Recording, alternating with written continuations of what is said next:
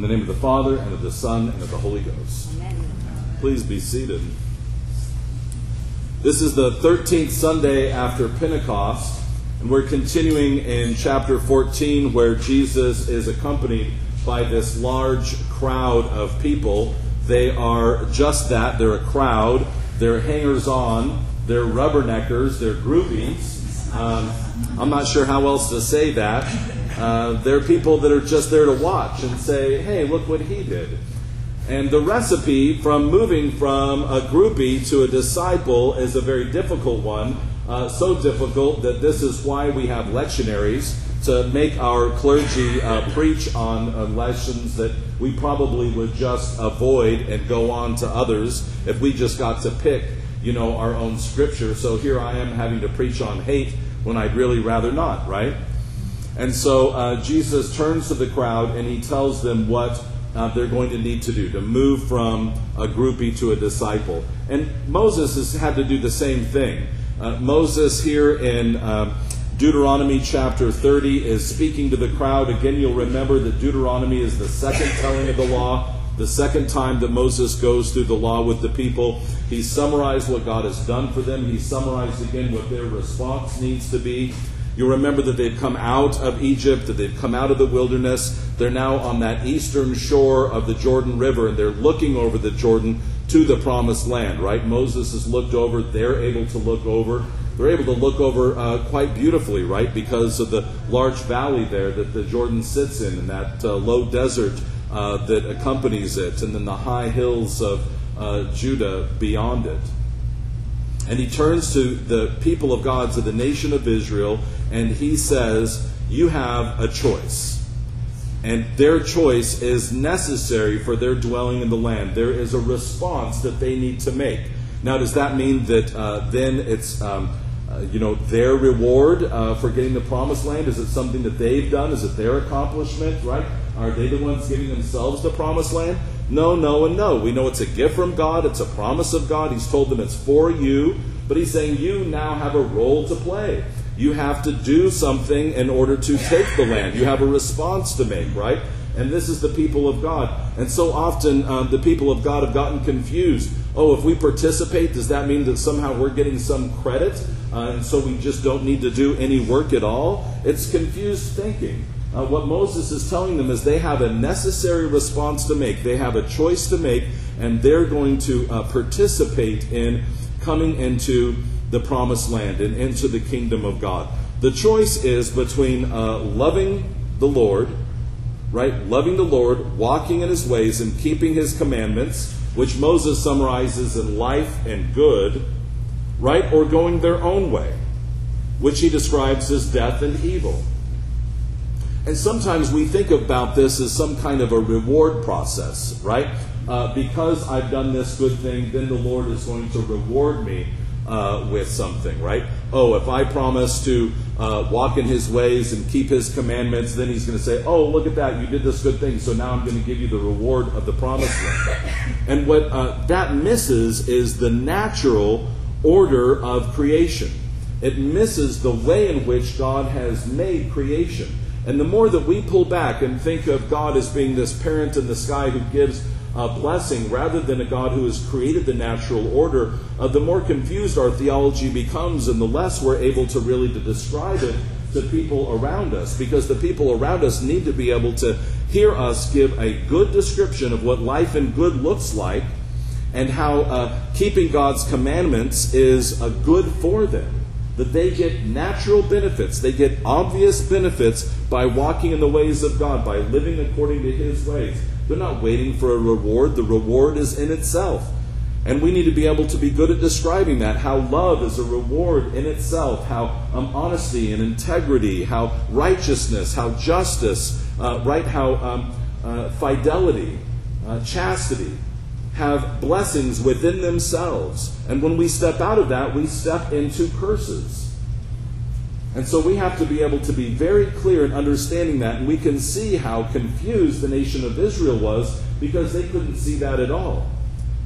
They couldn't see that at all. And of course, they're trying to walk into a physical territory. They're trying to walk into a geography while we see that the Lord is offering much more than a geography. He's offering much more than a square foot. He's offering to us the kingdom of God. He's offering to us to live with him in eternity and the kingdom of God according to his will. And living in the kingdom of God means, again, obeying the commandments of God, loving him, walking in his ways, keeping the commandments. This is what it looks like to love God, to obey his voice, and this great phrase, to hold fast. I've spoken of that image before about the sailors on the great tall ships that used to sail in the age of tall ships before steam power, and how you've seen some with the tattoos on their knuckles, right? Hold fast, right? You've got to hold on to the ropes at the top of the mast, or else you're going to fall into the crashing waves of the sea. And that is who we are. We are in a church that is in the midst of a storm. This world is a storm, and we have to hold fast to the gospel. If we start spending all of our time complaining about the waves and talking about how dangerous they are and how nobody's ever seen waves this big before, and nobody else has seen waves this dangerous before, all of our focus is going to be on what? The waves, rather than on the mast and on the rigging and on the commandments of God. And our inability to be able to describe clearly the commandments of God and his ways and the blessings that naturally flow from them are because we've been spending all of our time focused on the ways. So keep our focus upon holding fast to the ways of God and being able to give a good report for the benefits that we receive from them. And that takes discipline. That takes discipline. It's the discipline that we see in an apprentice. And this is the language that Jesus is using, of course, as a carpenter to describe what it takes to be a good apprentice. A good apprentice doesn't just watch the master carpenter build, right? He doesn't just stand around. There are some people that you'll see on the work site that just watch. It's like they never really do anything, right? They never really learn how to do anything. They're always watching somebody else work. Right? They're never actually getting into it, because when you actually get into it, you have the opportunity for failure and for getting a splinter and for breaking a thumb with a hammer, right?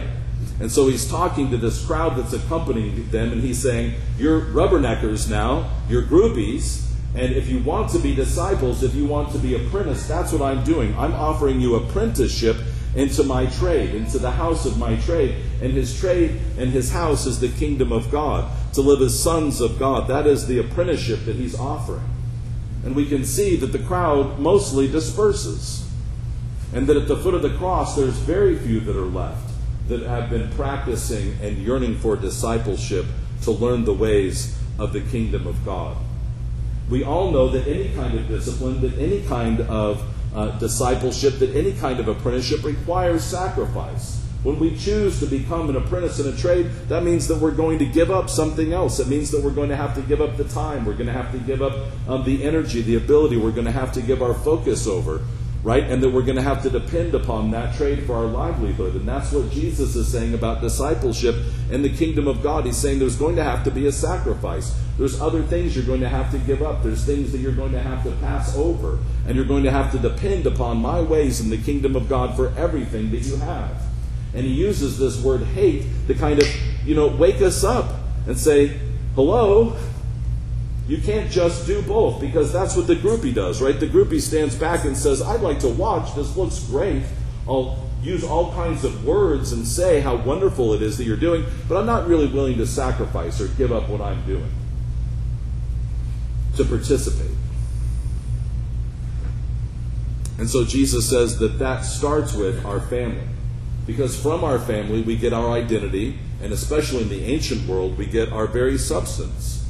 This was one of the great dangers in joining the Christian church, was that, who was going to feed you when you were sick? Who was going to care for you if you became injured? Who was going to bury you when you died? Without the family network, without the tribe, all of those things would go away, and that person would be without any kind of support, right? Without any kind of substance. And the church became that substitute family. The church buried their dead. The church cared for those widows in distress. The church raised up orphans. And the only way that we can do that is by saying, I've made a commitment to God, and as long as my family is committed to God, as long as my friends are committed to God, then we're at peace and we're at one with each other. But if they choose to separate themselves from God and from His peace, then I'm going to continually search for peace with them, but I'm not going to blow smoke and say that we're in agreement. I'm going to have to clearly describe the ways in which we're not. And so, hate is indeed a strong word meant to wake us up, but it speaks to the sacrifice. It speaks to the things that we have to give up in order to bear the cross of Christ. And again, there are some who would try to describe, following the Lord as being, one prayer, one statement of belief, one statement of, confirmation, and that the work is done. And this is clearly not what Jesus is describing, right? He doesn't say pick up the cross once and then set it back down and just enjoy the rest of your life, right? He says that you have to bear your cross and come after me to become my disciple. That bearing of the cross is exactly what Jesus does. So what does Jesus do? Jesus bears the sin of the world out of love for the world.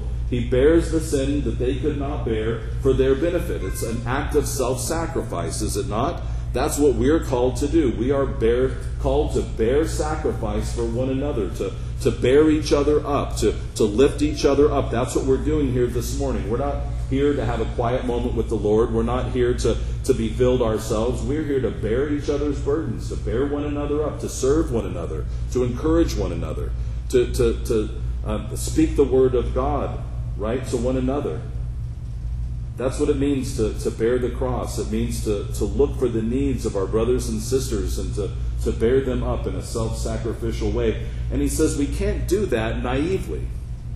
And many try.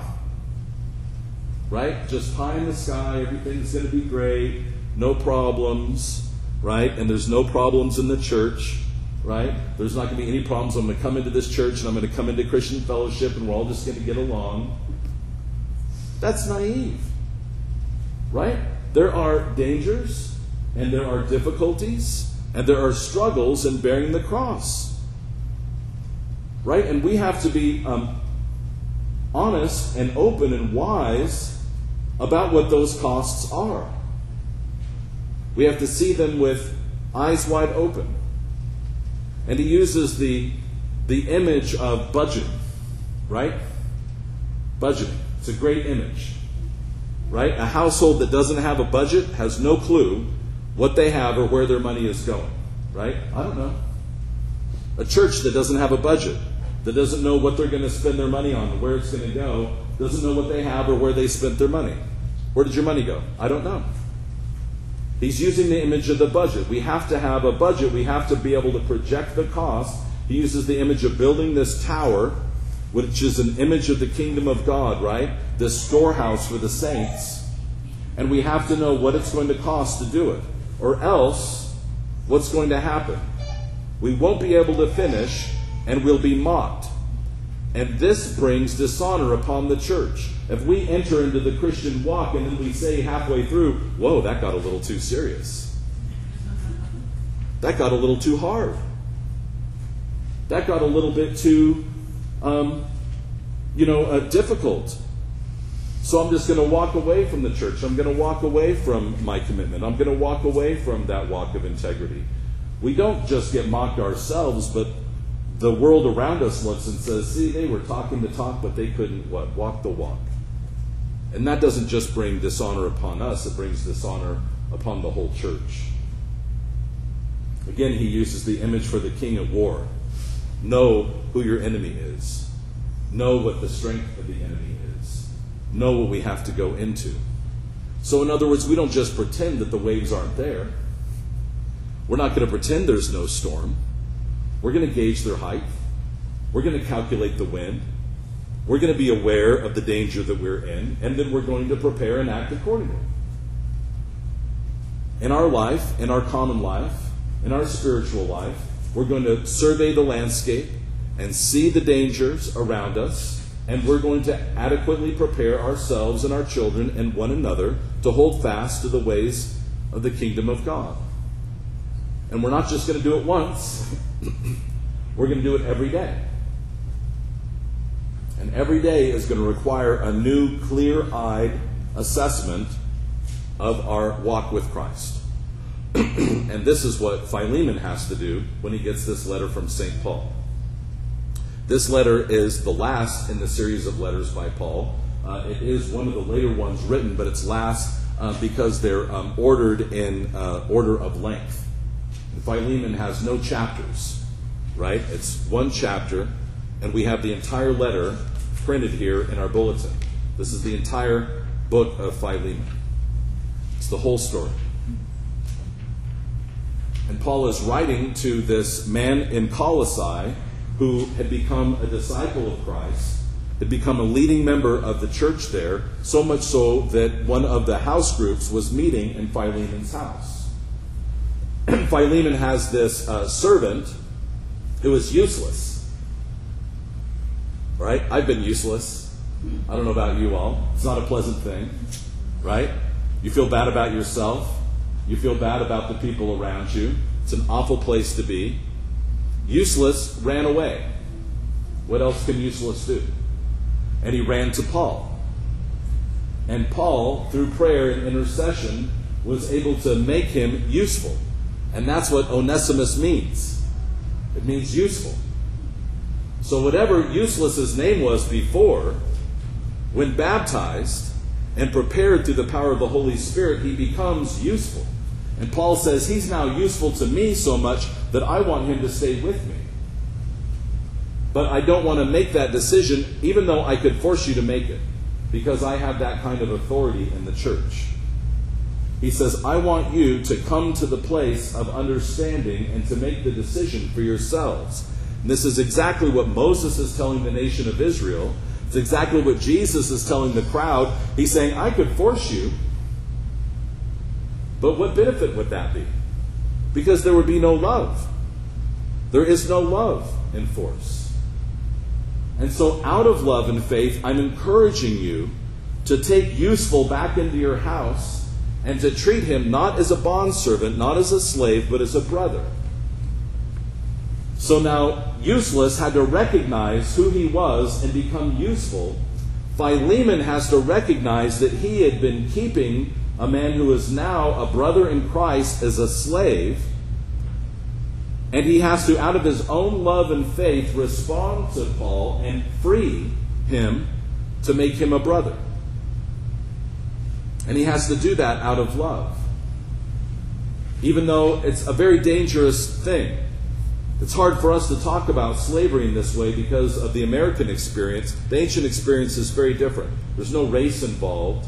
There's slaves that are freed and taken into slavery all the time. It's accepted universally around the ancient world. And because this slave had run away, all of Philemon's slaves could do the same thing. And so to free this one would be a radical step in his household and in his community. And it would be a way of him saying, I am leaving behind the old way of slavery that we've known, and I'm taking up the way of the cross, which is total and complete sacrifice in love. And I'm going to have to make the decision myself. And that's a decision that we have to make every day. The tradition tells us that Philemon becomes one of the earliest bishops of Colossae, and Onesimus, one of the first bishops of Ephesus.